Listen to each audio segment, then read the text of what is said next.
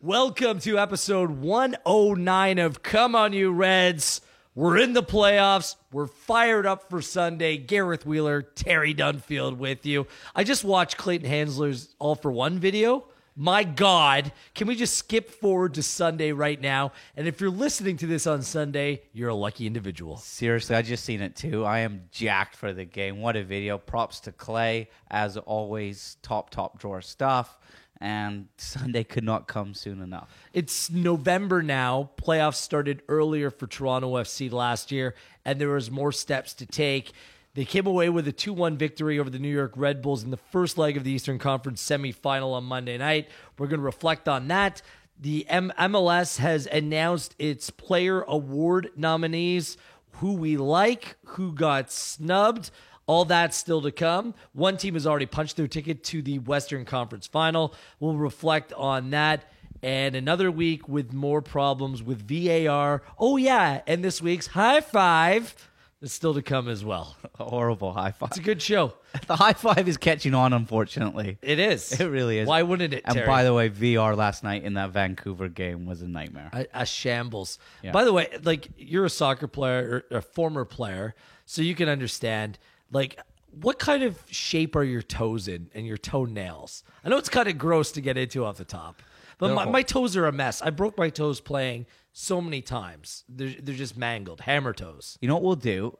And I'm probably never, ever get a bird again. I'll put up a picture of my toenails, and you can see how bad they are. Well, and then for any girls out there or guys who meet a potential professional footballer, if you ever want to verify it, look at their toenails. No kidding.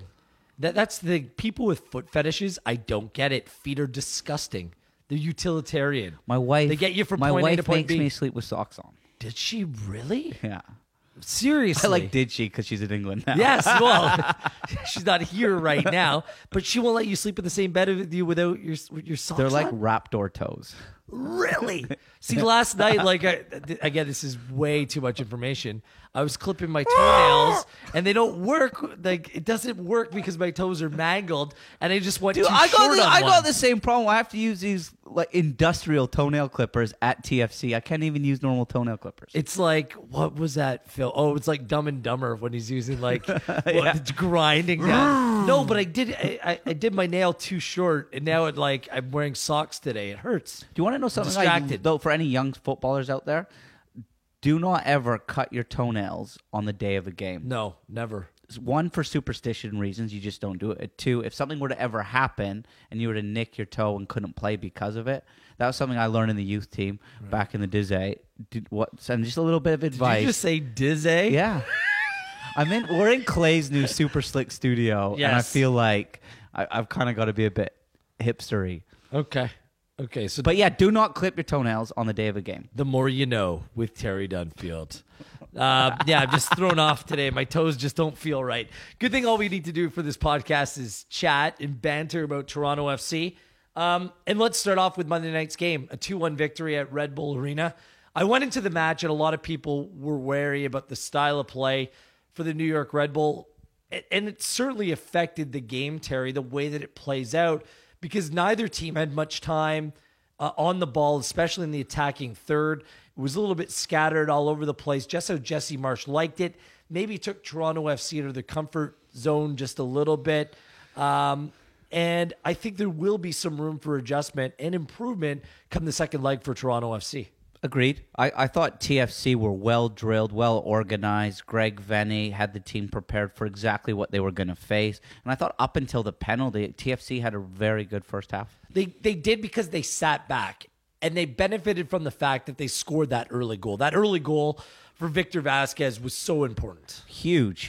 And it wasn't what I'd say the cleanest first half, but it was a well-managed first half, very professional from TFC, and that first goal was going to be so important. It silenced the Red Bull crowd a little bit, and TFC were then able to go and play their game. The problem was for the Red Bulls, there wasn't enough people there. Like, seriously, like, that's a disappointing crowd. I know it's a Monday night, but This is a big city. They need to be able to draw more than that. Yeah, there's been a couple disappointing crowds in the playoffs. Houston comes to mind, Chicago, and then you see last night in Seattle against Vancouver, huge, impressive crowd there. I thought the TV cameras did a great job of hiding. I watched the game on TSN, and you couldn't tell how empty the arena was. I'm told up top it was. There's no one there other than Toronto FC fans. There was probably about 500 of them. Awesome. They were great bringing the noise. But you're right, that first goal settled Toronto FC into the tie. And I think it really changed the way that Toronto FC went about their business. Great move down the right-hand side. Altidore on Perenelle is such a mismatch, or any of those defenders, quite frankly. Long did better for the Red Bulls on Monday than he did over the course of the season. But after having to go at Perenelle once, he put the ball around him the second time, forced Luis Robles into making a decision. It was a difficult ball to handle, should have done better. Punched it straight through the 18-yard box. Great touch by Vasquez. Still had work to do. His finish was more difficult than what you maybe originally thought, but then put into the right-hand corner. Then from that point, you're like, okay, Toronto FC's in this. We touched on it when we were previewing the game that Perenelle might be a little bit of a weak link down the left-hand side for the New York Red Bulls, and I thought Altidore exposed. And we saw it in the playoffs last year against Montreal that when he does drift out wide and get in 1v1 duels, he's a beast. He's so hard to stop, and he uses his pace and power extremely well. He doesn't overcomplicate his trick. He just knocks it past Perenelle, whips a great ball in, and I thought the way you described it's perfect. He gave Robles a decision to make, and for me, Robles has to hold it. I know it's a tricky one. It was slick, the surface. It was a little bit wet. He goes for the safer option. Here's some context. Punches it. It had been pouring rain for like basically the 36 hours before the game, so the field was slick. It was moving. I think he was worried about spilling it. So he's like, I'm going to try to knock it out with some power rather than taking it in. That was a decision that he made because when you're in the 6-yard box, he's coming out. You're right. He should have done better, Terry. But I think that the way that Altidore hit it with pace, with power, made it that much more difficult for the goalkeeper. Agreed. And it's too much of a gamble for a keeper to just punch it with power up the middle of the field. I'm with you. He had to push it out the other way. And Vasquez's awareness, and it doesn't happen by accident that he's in the right place. I thought his first touch is excellent. He opens his hips up extremely well, shows great composure. I've seen a ton of players in that position snatch at it. It's still pretty early in the game, and he just feels it into the far corner, gives Robles no chance. And there was players coming at him from all over the place and kept his cool, kept his composure. And what that allowed TFC to do was sit back even a little bit deeper. Like that first half at times was played at a walking pace. It wasn't the most thrilling game.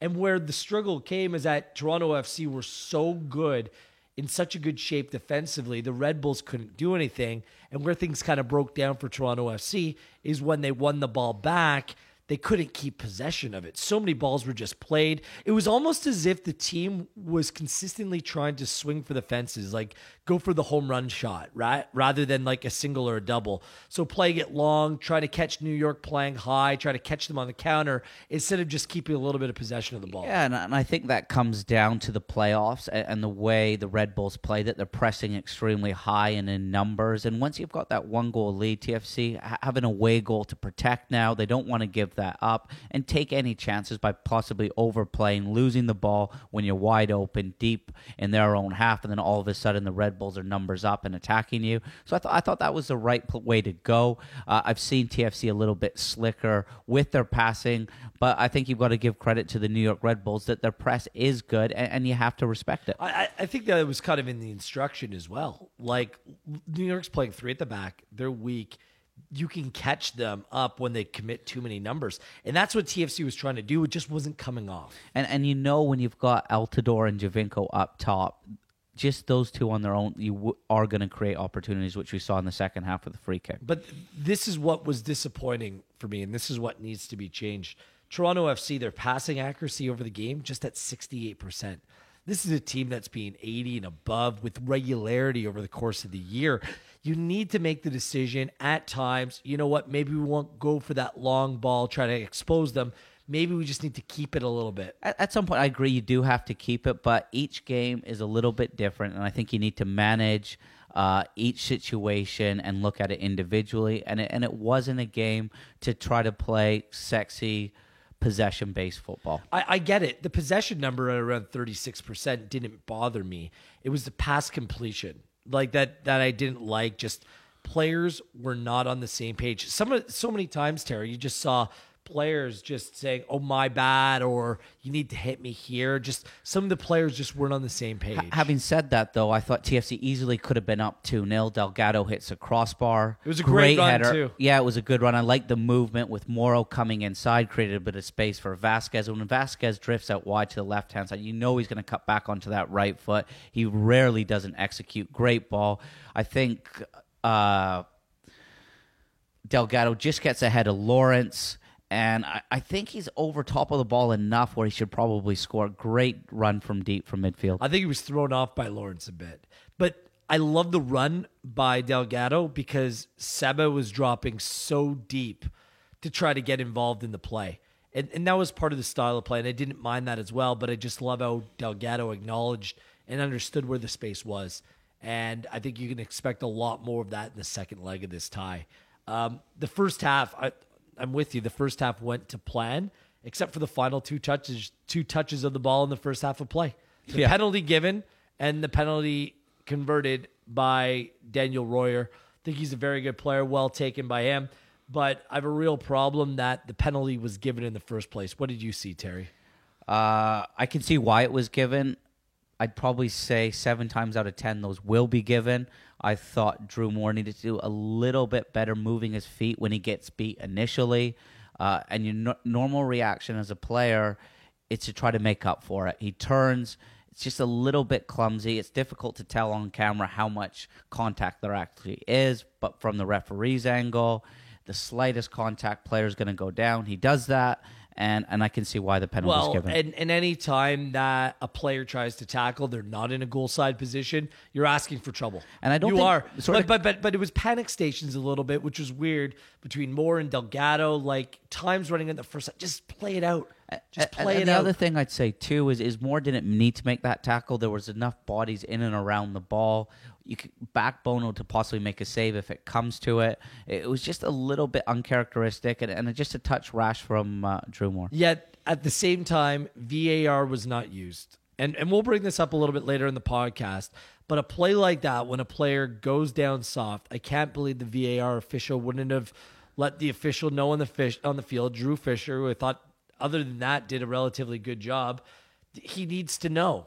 If he makes that call the wrong way, then he needs to know. 100%. And that's exactly what I thought last night watching the Vancouver-Seattle game. When is VR going to be used? Is this an incident? No. You're sort of waiting for video review to be used, at least be looked at, and it comes sometimes. Sometimes it doesn't. There's a little bit of inconsistency now. And I know they say it has to be clear and obvious, but have a look at penalty appeals. Yeah, no kidding. Especially when you see a Houston-Portland game, a penalty get called back after the whistle blew. Because there was some conversation that when the whistle blew, the referee made that call for a penalty, then that's what it was going to stand. And if he didn't call for a penalty, then they could have reviewed it if he didn't blow his whistle. But no, it goes both ways. So what is it? And speaking to people around the club, some people aren't even sure how it's being used properly. There's a lot of confusion around VAR, when and how it's being used. And this would scare the crap out of me if I'm the manager of this team, is that a decision might end up going against you based upon VAR, something that isn't used in an equal way for all incidents. And you're going to see players starting to get clever now where they quickly take free kicks and get on with play so video review can't be used, and trying to get the best out of that inconsistency so it goes your way. At times you see that it's right. I thought the sending off, not to get off topic here, in the New York game, Columbus? The elbow. New York, Columbus. Yeah. I thought that is a great example where video review I don't think that was on. a sending off. It is. He can't elbow someone in the face. Yeah, but I don't think he intentionally did it. I love you, but that's but black and white. I don't think that he intentionally did it. Yeah, I thought his arms not in a natural spot. You can't elbow someone in the head. How many times do you see arms up in a game, Terry? He's going for a 50-50 ball. I don't think it's malicious, but it's a sending off. I see. I disagree And because it's stupid. that was the case that a replay And all that hard work that Patrick Vieira has done with his team all season goes out the window. Well, I think it's a case where a replay makes it look much worse than it actually is. So potentially, you see arms up all but the why? time. Why even give the referee? It's your I get corner. you. Why even give the referee a decision to make? Now that it's going to be reviewed every 2 minutes, then you can't do it. 100%. But you watch any long ball that's played up by from a goalkeeper, forward strikers with battling defenders, arms are up all the time. And it was on a corner kick Maybe as well. we'll see our TFC strikers finally get a little bit of protection now. Maybe. I don't know. But maybe. Anyways, so it was 1-1 at halftime. Second half. 1-1 was not the right result. It should have been 2-0, at least 1-0 to Sure. TFC. We'll talk the second half next, and Super Seba does it again right here on Come On You Reds. This is Come On You Reds, Wheeler and Dunfield with you, taking a look back at the first leg, Red Bulls TFC, before we take a look ahead. This is episode 109. Hit us up on Twitter at Wheeler, TSN at Terry_Dunfield. Now, because of the Drew Moore foul right on the stroke of halftime, rolled his ankle. I watched during the halftime. He tried to give it a go, simply couldn't. And Nick Hagglund came on, who made one start since returning from injury back in like August or late July. Like he only made 3 appearances for Toronto FC over the stretch run of the season. And he came in, looked very comfortable throughout. One mistake. And it was just misjudging a ball in the air where Bradley Wright Phillips kind of went in alone. Other than that, it was the old Nick Hagglund we were seeing. And he had his mate Bono to dig him out. I thought that was Bono's best save of the game, where he was off his line extremely quick. Great ball in behind, and that's Bradley Wright Phillips all day, just playing off the back of shoulders. And there's no better striker in the league than that. But I thought Nicky Hagglund was immense. He's coming off the back of 2 pretty serious knee injuries. Looked fit, and this is a credit to the sports science team at TFC. Whenever a player has been out for a while and has come back into the first team fold, he hasn't looked tired. He's been up to the speed of the game, and I thought Nicky Hagglund, that was a true test to not only his ability but his character to step in. I thought he into a very difficult playoff scenario. I thought he was immense in the playoffs last season. And it'll be, if called upon to play on Sunday, I'm sure there'll be no worries amongst the club. Yeah, we'll get into that in a moment. New York came in waves to start the first half. The first 15, 20 minutes of that second half was one-way traffic. And that was Alex Bono's best moment, but I thought he was great. Confident in the air, a couple great takes, a couple big saves when need be. I just thought that for a young player playing in his first MLS playoff game, he didn't look like it was his first playoff game. Thought he was fantastic. A couple of awesome snags on crosses into the box, which relieves pressures and defenders, and your team just love that so much, and it just gives you a little bit of a breather. For me, that shows signs of a keeper that's confident. And John Conway, the goalkeeping coach, really all the way through the clubs, right down to U11, wants the keepers to be positive, and he's doing an excellent job. Just going back to the way TFC defended, I thought it was orchestrated by Michael Bradley. The way the team protected the middle of the park, that direct game channel, just kept New York outside of them, didn't let them really get in behind them other than that one time. And I thought Bradley just did an awesome job of just keeping the team compact. And at times TFC, and no disrespect to Giovinco, are defending with 10 men. Giovinco doesn't give you a whole bunch defensively. Right. He gives you a ton going the other way. So I think TFC collectively defended extremely well in their units. I didn't see the stats post-match, but in terms of how many tackles Michael Bradley won. And interceptions. Oh my God. Like, this is playoff Michael Bradley. Like, regular season Michael Bradley's very, very good. Playoff Michael Bradley turns it up to another level. We saw that last year, and I'm like, oh, there he is. His awareness of trouble is right. Unbelievable. And I thought the team, whether it came from Greg Vanney or they knew it themselves, they kind of protected that away goal extremely well. And I think we touched on it a little bit earlier with Giovinco up top and Altidore. You know in that second half you're going to get 1 or 2 opportunities. Yeah, other than that Bradley Wright Phillips ball over the top, a couple other half chances, TFC really limited the opportunities of the Red Bulls. Because like you said, intercepting passes, like they only completed 29% of their crosses because TFC was winning every 50-50 ball. protected Bono well, Yeah. didn't let them really down, just sliced them apart through the middle, and that's so much easier said against the Red Bulls as well, because Sasa Kljestan as a 10, there's not many better in the league, and I thought they nullified him extremely well. Then my boy, Sebastian Giovinco. Oh, your boy. He is my boy in the 72nd minute. Draws the foul. I thought Altidore was big in the build-up to that goal as well, giving Giovinco a chance to draw that foul. Eerily a same position where he scored against Atlanta United. I called it, and the Red Bulls didn't know what to do. They didn't know whether to bring back a player, put him on the post. They had a 4-man wall, and it was a little bit of a nightmare from New York's perspective because they were shaking in their boots, and Seba made them pay again. It's like this guy doesn't miss free kicks anymore. It's incredible. He's just dialed in every time there's a free kick. It's like Groundhog Day. You kind of get that feeling that you're in trouble for whoever TFC are playing against. And what made this one special compared to the Atlanta one is I think he's got...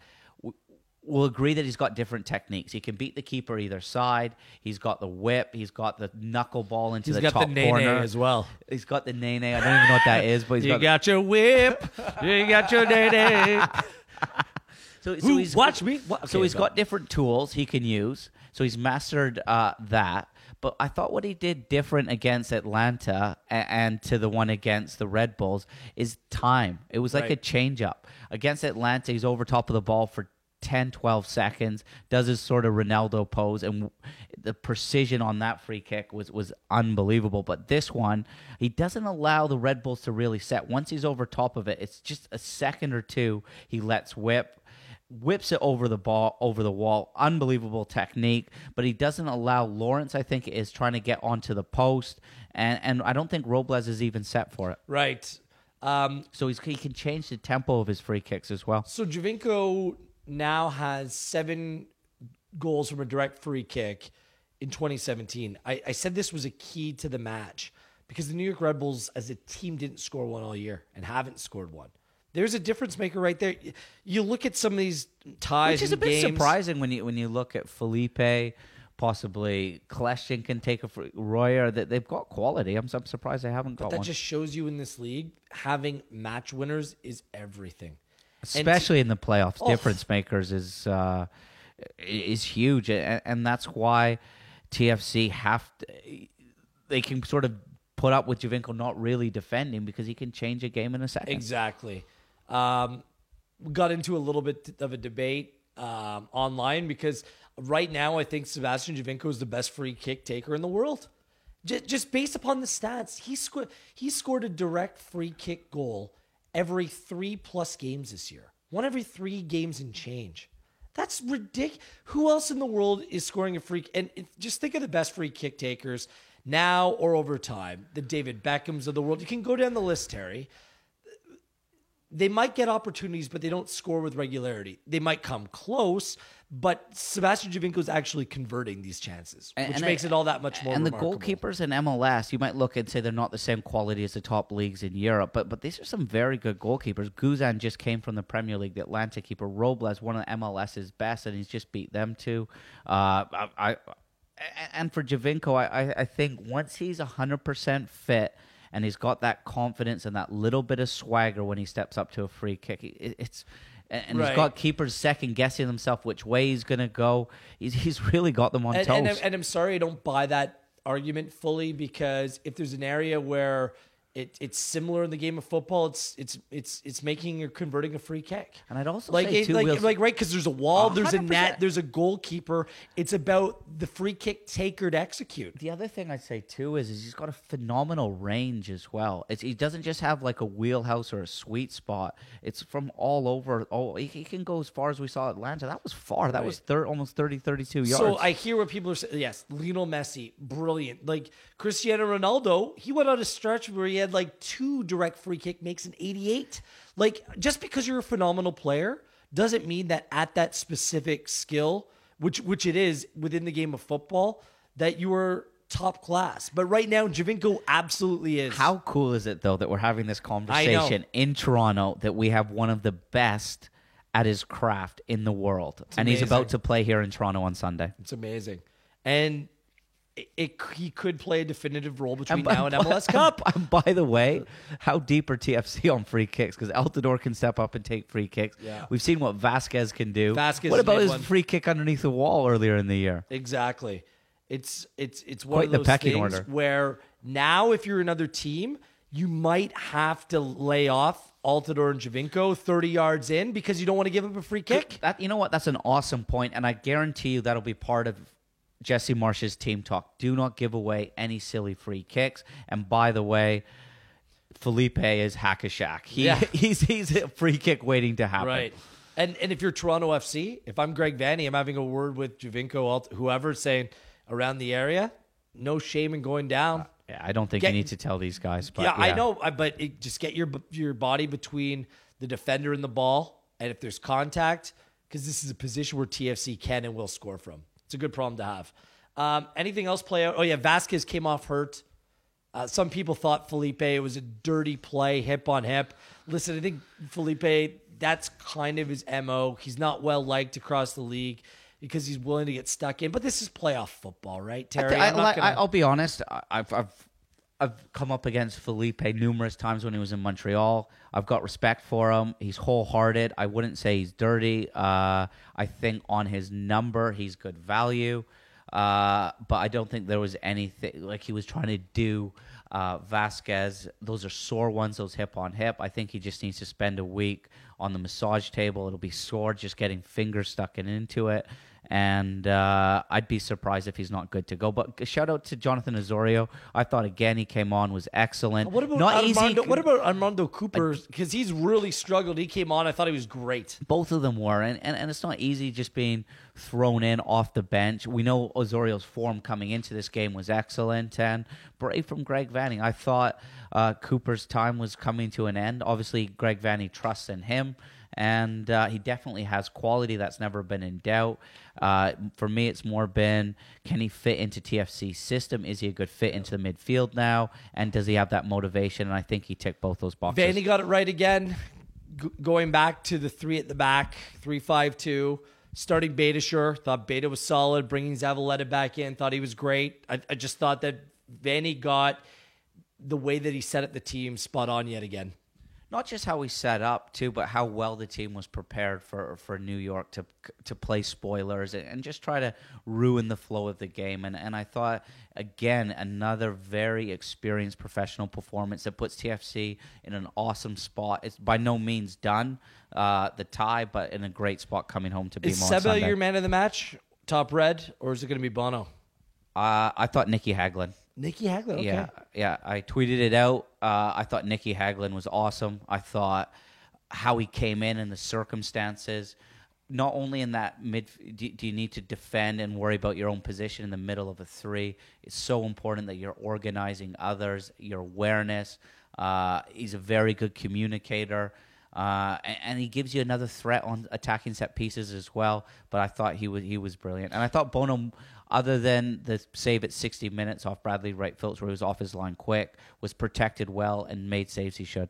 I'll go Seba just because of the goal. And I'll go Michael. I thought Michael Bradley again was great. Yeah, there's a number of different players you could have chosen. My office, too, is right beside Jeff Bradley's as well, his uncle. So I don't want to be getting the stink eye. Talking about sucking up, had the pleasure and privilege of meeting Alex Bono's parents, Mark and Kim. Okay. Say hi to them, Terry. They listen to the podcast. What's up, Mark and Kim? I was going to go out to dinner with them afterwards, but then Alex was going. I didn't want to be the fifth wheeler on that one. So next time, Boom! Next time they're around, we'll go hang out. We'll go have a pint. But it was great meeting them as well on Monday. We'll get into what lays ahead for Toronto FC in the return leg. Are they coming to Toronto for the second leg? I don't know. How did you not ask that? I was focused on the game that night. All right. There was still a game to be played. Sounded like you were focused I going didn't to dinner. see the post-match. All right. Yeah. We'll talk about what changes need or should or could be made ahead of Sunday's match. What about the big cup final before the match? 9 o'clock, Ontario Soccer Centre. We'll let you give a shout out about that next. Sorry, I felt like I needed to bring that up. Relax there, Gaffer. And MLS Player Award nominees were unveiled as well. We'll get into that next right here on Come On You Reds. This is Come On You Reds. Take it away, Terry Dunfield. I was just seriously, was it a real invite to dinner? Or It was a real invite to dinner. The Bonos and Wheeler. I think that we're friends forever. Okay. Why is that? I don't even get why that's so funny. That's not funny. We have your Sunday planned. Let's get down to business here, because Sunday is going to be a big day. Sunday, the return fun leg, day. Eastern Conference semifinal at BMO Field. But your day might start early at the Ontario Soccer Centre, 9 a.m. Terry, what's going on there on Sunday morning? U14s are in the U15 OPDL Charity Shield. It's called championship game. And that's your team. That's our team, the boys. And we play Richmond Hill. They beat our nemesis, West Ottawa, 2-1 in the other semifinal. So we come in a little bit like TFC. We've won the Charity Shield. So now we're going to the finals. It's great. And the team a year above, they're in the finals as well. So we have 2 academy teams in the final. Brilliant. And the boys Are you feeling pressure? A little bit. The boys are jacked. It's a little bit different when you're kind of on the coaching side to playing. I think you need to settle down there, Jurgen Klopp. Like, keep your shirt on. You're going to be a little bit too excited. I want to wear a 3-piece on the sideline. Ooh. And then wear it straight to the TFC game. Damn. Okay. Terry's going to wear his 3-piece. No, I won't wear a 3-piece. Ontario Soccer Centre, under 14 academy team. Also, it's $5 to get in. All money goes towards charity. Beautiful. And one of the players on our team, mom had breast cancer. And if you win the Shield, you get to pick which charity it goes to. So if we are able to get over the line, all money raised will go to Breast Cancer Foundation. Nice touch. Yeah, love brilliant. it. So go out there. You can start your day at 9 a.m. Then you hop in the car. You can maybe give Terry a ride. 11:30 a.m. Liberty Village Street Party presented by Budweiser. I'm going to be down there. Caroline Schved's going to be down there. D-Ro's going to be down there. It's our official pre-match street party in Liberty Village. Are you going to be there? Of course I'm going to be there. I'm reading the script here. It doesn't say that you're going to be there. No. It says that they're expecting a large crowd, so make sure you arrive early, as the first 500 fans to show up will receive a TFC long sleeve playoff shirt.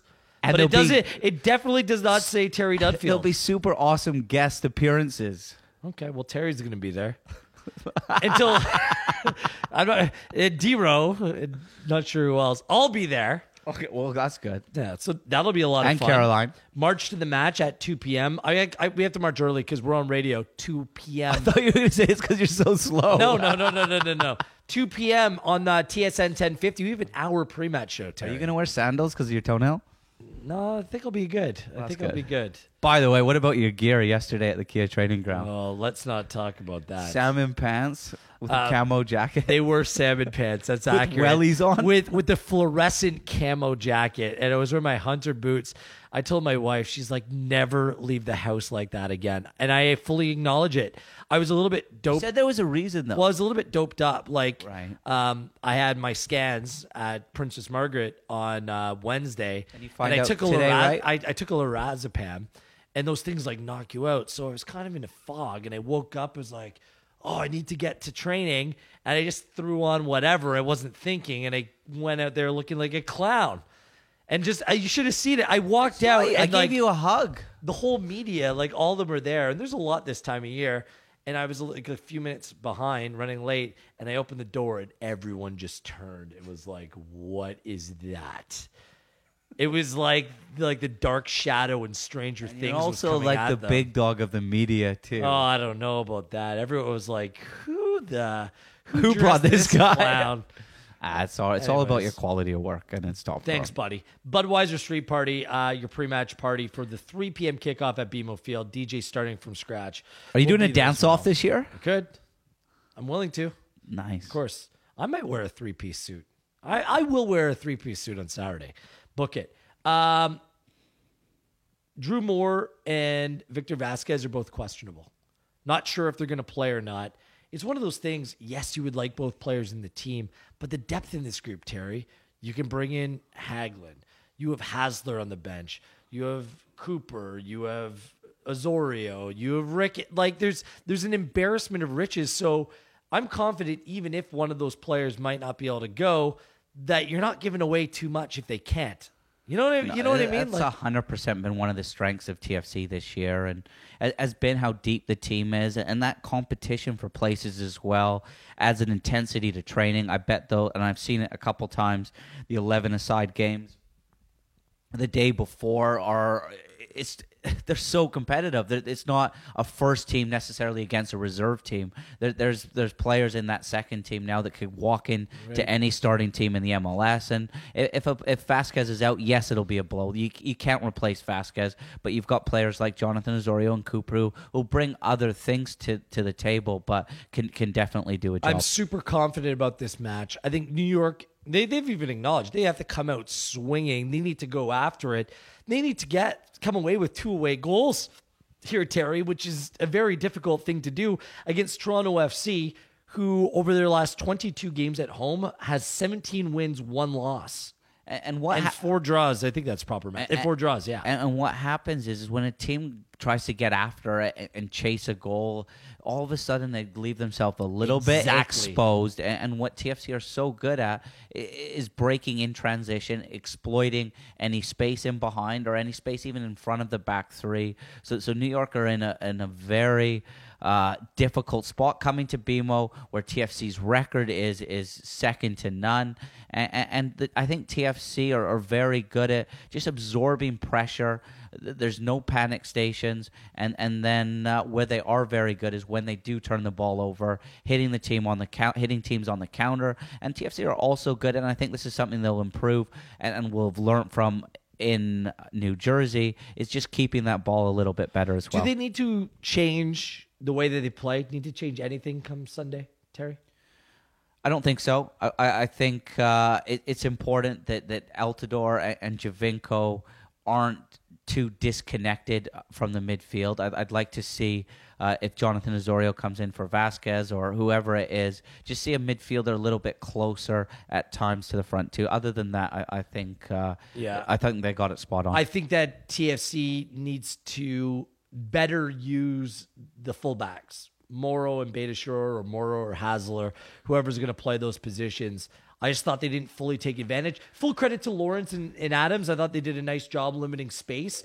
The New York quickly rotated, but it's a different story when you play at BMO If you watch how New York play and press as well, they almost funnel TFC into the middle of the park. Right. So it's difficult to utilize those fullbacks. What they do need to do quickly to bring them into play is either move that ball laterally across the pitch extremely quick, what they're good at, or come inside to then go out and sort of beat that initial press. I'm not really worried. I'm sincerely not that worried. You don't look at it at all. You look pretty comfy. I think that New York's going to try to press early. TFC needs to be patient over the first 15, 20 minutes and then understand that they're in the driver's seat. And I think they can punish New York. I think it's going to be about a 3-0. And there's enough experience and professionalism and drive to win the MLS Cup that the TFC, I don't think, will take anything for granted or think that be looking ahead of this game. I think that the game will get the respect and that it deserves. Anything else on this? I think I'm done. I'm ready. Yeah, me too. But back to Clay's video, definitely watch that if you want to get psyched or get pumped or what it means to this city and club as well. Yeah, it's that song. I think Drake's on it, Trophies. I'm just going to listen to that over and over and over again in the build-up to Sunday. Let's talk the other games really quickly. Columbus, New York. I called it. I was all over the crew, Terry. They were fortunate that Callens got sent off, leaving New York City down to 10 men. But still, Sean Johnson gives up a soft goal. Columbus scores a late goal. I just think Columbus is a better team than New York. Yeah, I've never, if I'm honest, been a huge Sean Johnson fan. I think he's athletic. I think he sort of, his reputation precedes him a little bit, and I thought he got found out. He got beat. I think probably 2 of the 4 goals he could have done better on. Great last goal by Offal where he dribbles past a few. The game turned on its head with the sending off, but this Columbus Crew team's decent, and I feel like they're playing with a little bit of a chip on the shoulder with this potentially moving out of Columbus. So they're that'll be a very good game. Not to look ahead of ourselves, if TFC were to play Columbus, I don't think New York come back. back. And I love the fact that Columbus is close enough so you'll get away fans at the game as well. Right. Brion and Callens, the two starting center halves, out for New York. Yikes. That's bad news for New York City FC. Yikes that they're starting center halves. Right. Portland, yeah, no kidding. Portland and Houston, well said, play to a 0-0 draw. Boring. Char is out for Portland, but Houston loses their goalkeeper, Tyler Derrick. He's suspended. Some ugly off-field alleged incidents. Ugly kid Joe Willis is now their goalkeeper. He's given up a boatload of goals on the season when he stepped in.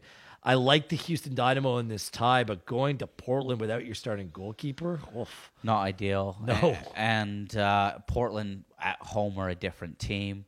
I like Portland. I think as just a pure soccer enthusiast, I'd love to see Portland and Seattle. I think that'd be an awesome Western Conference final. And you mentioned it, Seattle Sounders defeat the Vancouver Whitecaps. So weird. Like the schedule, what they play Thursday night, the other three teams play Sunday. Like just kills momentum. Rant's done, but the Whitecaps win. Clint Dempsey, the missing piece from last year's MLS Cup winning team, he gets 2 goals. And the Whitecaps get 1 shot over 2 legs. How disappointing is that? And the shot was a nothing shot. I know. I thought when Chad Marshall went off in the first leg, that was a time where Robbo could have unleashed his bench. He's got a heavy bench. I think the Vancouver team's deep, way too conservative. And then I thought Seattle, it was just a matter of time before they scored at home. The Caps way too defensive. I don't think Reyna and Montero as a pair is the answer up top. The ball just kept coming back. And I think Vancouver fans will just be left scratching their head a little bit. The one thing you want to say, as a player when you play in big games is do not leave anything on the table. Make sure you just give it everything. And I don't think Vancouver can say they did that. I mean, Robbo's not free of criticism, but at the same time, the players on the field need to show desire. I mean, it was just bland. The 4-4-2, the way they tried to play out of the back, it was just all too predictable. Yes. When they chase the game, they don't have the players with Montero and Reyna to play direct. Robbo got caught out. He tried to leave 2 up on a corner kick. All of a sudden, Seattle went short, exposed that. I thought that was good for the second goal. But yeah, it's disappointing from Vancouver, and I'm a bit sort of disappointed for their fans. So one team is already through to the conference final. The other 3 will be decided this Sunday, back-to-back games. Should be a good one. Just have time for our High Five segment. That's coming up next. Final segment of Come On You Reds, Wheeler and Dunfield with you. Let's get to it. This week's High Five. High five. It's our weekly segment where we deliver you a Toronto FC themed top 5. Do you have a problem with the segment? Oh, I love it. I think it's a great idea. Just struggle I through like it. this one. This week, top 5 favorite Toronto FC strikers in club history. Because we're celebrating the fact that Javinko scored a great winner against New York Red Bulls. So it's our favorite or best? What do you want to do? Favorite or best? Favorite, best, or best for TV? See, my TFC. My favorite are the best. So that's what I'm... So one of the same best to me. strikers or the best strikers that were for TFC? Yeah, that's it. Best strikers for TFC. Okay. Okay? So You good? Jermaine Defoe can't be in it then? Well, he didn't make my list. No, he ain't making mine. Okay. So no Defoe. Wow, a Defoe free list. But if it was the best strikers for TFC, No. Then he would have made it. For TFC. Yes. Yes. We're on Let's the go. same page. Let's go. Number 5. You first. You want me? I got a tie for number 5. You can't, what? Because Danny Dickey has to make the list. Yeah. Deech. If Deech doesn't make the list. Deech can't be tied. Yes, he is tied. Well, I'll tell him you told him he was tied. Because I got to you know give a he's shout out to 6'5". the Welshman, Robbie Earnshaw. Oh, I thought he had a really good little spell here, not long enough. It's because he his scored it's big because his- goals against the Galaxy. His service from midfield was good. Great service. He had a wonderful teammate in the midfield named Torsten Frings. Well played. Thank you. So Robert Earnshaw, Danny Dickio share that honor at number 5. I've got the big man, Danny Dichio, as number 5. And by the way, I've played a lot of staff games with him and 5-a-sides since I moved into the coaching Staff role. games? What does that have to do with anything? He is a very good soccer player. He is. I never played against him in my career, but for a giant, he's got extremely soft feet. He's smart, and he's a way better player than I thought he was. It's too bad injury kind of shortened his career here. Honestly, And that stupid turf wasn't here from day one. Then For he would sure. have been good. And he's an awesome ambassador for the club. Very intelligent coach, and just a perfect TFC man. Okay, number 4, your mate, and I'll let you take it away. Danny Kuvermans. Want to wax poetic about your buddy? Yeah, I've got Dwayne in number 4. De Rosario at 4. Okay, I think Dwayne for the league would be number 1, but for his time at TFC, I've got him at number 4. Okay. Just such a skillful, technical player. He could do something that I've seen other teams just clap him after he scored. But I've got him at number 4. I'll say my thoughts on De Rosario. Kuvermans, 19 goals, 41 games. Another player whose career was cut short with Toronto FC, but a guy with the famous quote that the Toronto FC was the worst team in the world. And I love the brutal honesty at that time, just because everything that happened, and it was there at that moment. But, in his time when he was on form, a very good striker for this Toronto FC club. Awesome. And Number 3? I've got Kuvermans at number 3. Okay. Top man, my roommate, still one of my best mates. He actually texted me the other day, and he said there's another team that's worst team in the world in Serie A, Benevento. They haven't won in their first 9 games of the season. Nice. So obviously that quote stuck with him. Gentle giant, probably technically not the best player. And he'll be okay me saying this, but just a pure goal scorer. And I remember a story when we first sort of bonded out, invited me over to his place in the beaches, put on his video. He's like, do you want to watch the video of my goals? So I'm like, okay, cool. This will be maybe 5 minutes. 90 minutes later, I'm still watching all his goals for PSV in Holland. Wow. And they're all the same goal. Near post tap in. You're like, is that Alan Gordon or is that Danny Kuvermans? Honestly, all at the near post. So his goals are a little bit the same consistency, like tomato soup. But Brilliant. I've got him at number 3. Number 3 for me, Josie Altidore. You have Dero ahead of Altidore? Yes, I do. All right. Altidore's been phenomenal. I think that this year's been his best with Toronto FC. You've been drinking. I think he had like an injury start. Like, listen, when all's said and done, and over the course of his career, Altidore's probably going to be better and higher on the list. Dwayne De Rosario played almost 100 games for Toronto SC. How many's let's Altidore take it played? easy. 50 something. So let's just wait and see. Okay, how the entire career plays out. Maybe he's played a couple more than that, but Dwayne is almost a member of the Century Club. So. Dwayne's going to be number 2 for me. A guy who I think was playing with much less around him and oftentimes had to put the team on his back. Local guy, wanted to play for this club. It was a boyhood dream. Yeah. And I think that we underrate how good the player was because of the team's lack of success around him, which I don't think is necessarily fair. So De Rosario for me is number 2.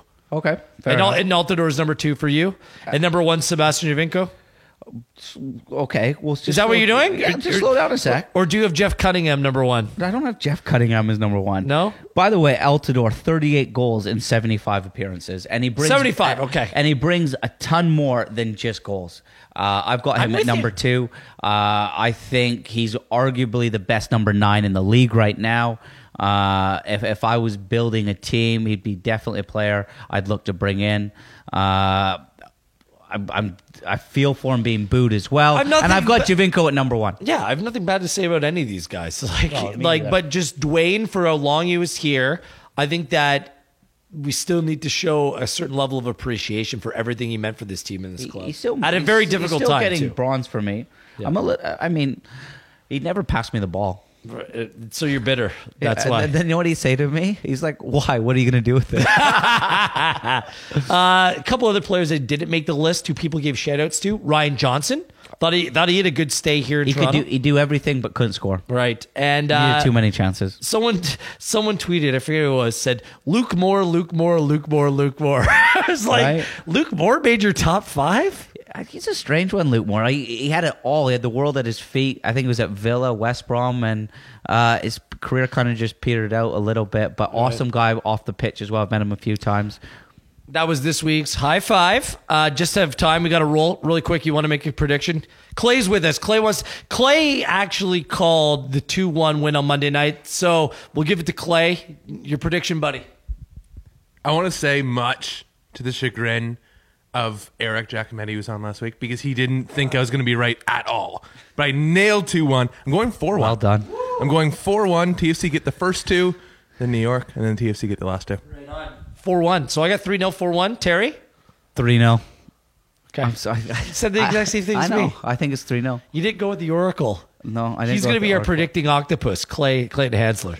No, I think TFC once they get 1 or 2, New York will blow up. Good stuff. This has been episode 109 of Come On You Reds. We'll see you down there at BMO Field, the Budweiser Street Party, all that good stuff. Dance Sunday off. is going to be huge.